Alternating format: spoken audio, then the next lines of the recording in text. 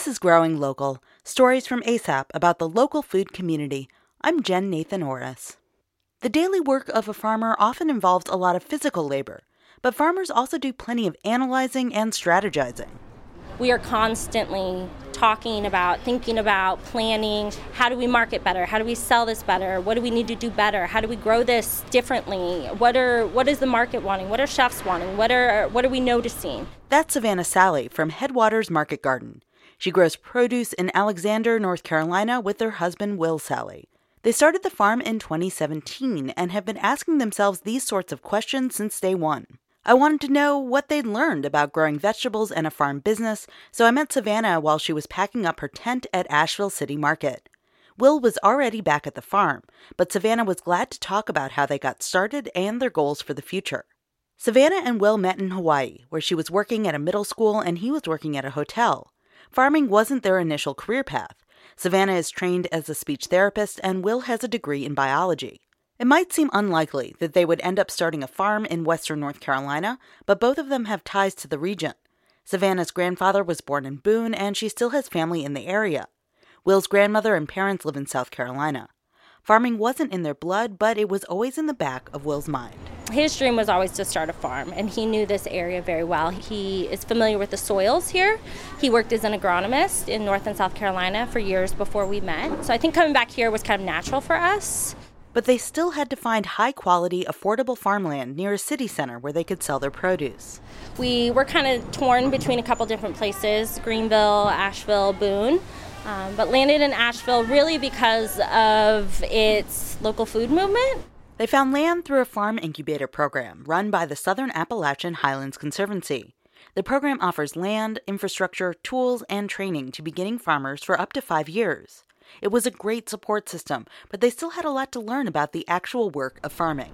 We have had a lot of challenges.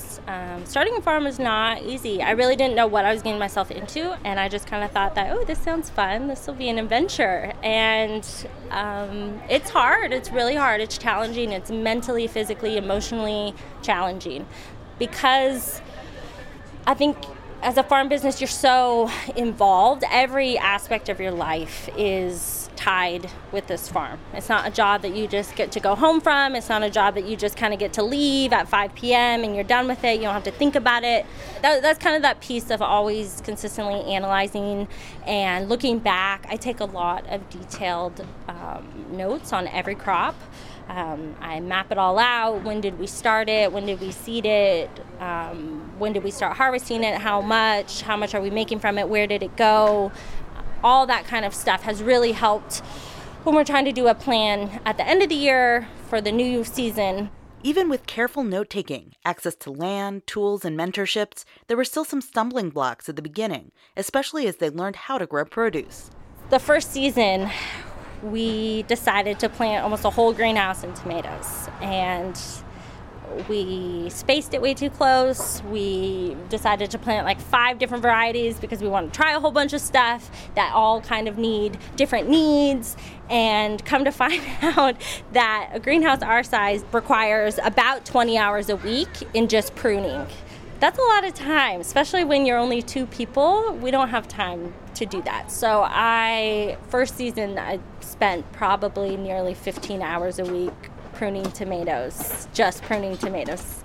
And since then, we do not grow nearly as many tomatoes. We grow maybe a third of what we did before because we just don't have the labor to do that. In addition to dividing the labor between just 2 people, they had to learn a whole new skill set during their first year. Neither of us had ever farmed before.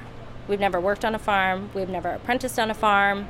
We've never farmed before physically. That was a huge learning curve, but somehow we made it to market by August. Since then, we have continued to be committed to farming. Now they grow fewer tomatoes and have expanded into crops that are less labor-intensive, but still appealing to farmers market shoppers and chefs. They grow things like lettuce, herbs, broccoli, and kale, plus a more manageable crop of tomatoes. Savannah says their focus on quality over quantity has paid off, and they're ready for their next challenge, finding a permanent place for their farm. We are hoping to buy a property next. I can't really imagine putting so much work and effort into somebody else's property again. All those amendments and how we take care of the land, we can't ever get that back. So I think we're ready to really transition into what would be our long term. There's a lot of other things we'd like to do, perennials, that we just don't feel we can do that on somebody else's land. So we're starting that process now. Savannah hopes that beginning farmers like her and Will can learn from established farmers and also contribute to the future of sustainable agriculture. One of the reasons why Will and I decided to get into farming is there is such a need for farmers. Farmland is changing. Farmers are changing. She points out that the average age of farmers is steadily increasing. As of the most recent census, 1/3 of farmers in the U.S. are over age 65. So in the next 20 years, what our farms look like now are going to be a lot different. And I think we would love to see a small model be successful for farmers. One of the reasons we love this area too is there does seem to be a lot of small farms here that are successful, and we love to model after that, and we're interested to see where things will go in the next couple of years for small farms. We'll continue to bring you stories about new and beginning farmers this year. Learn how to support new and established farms in ASAP's local food guide, AppalachianGrown.org.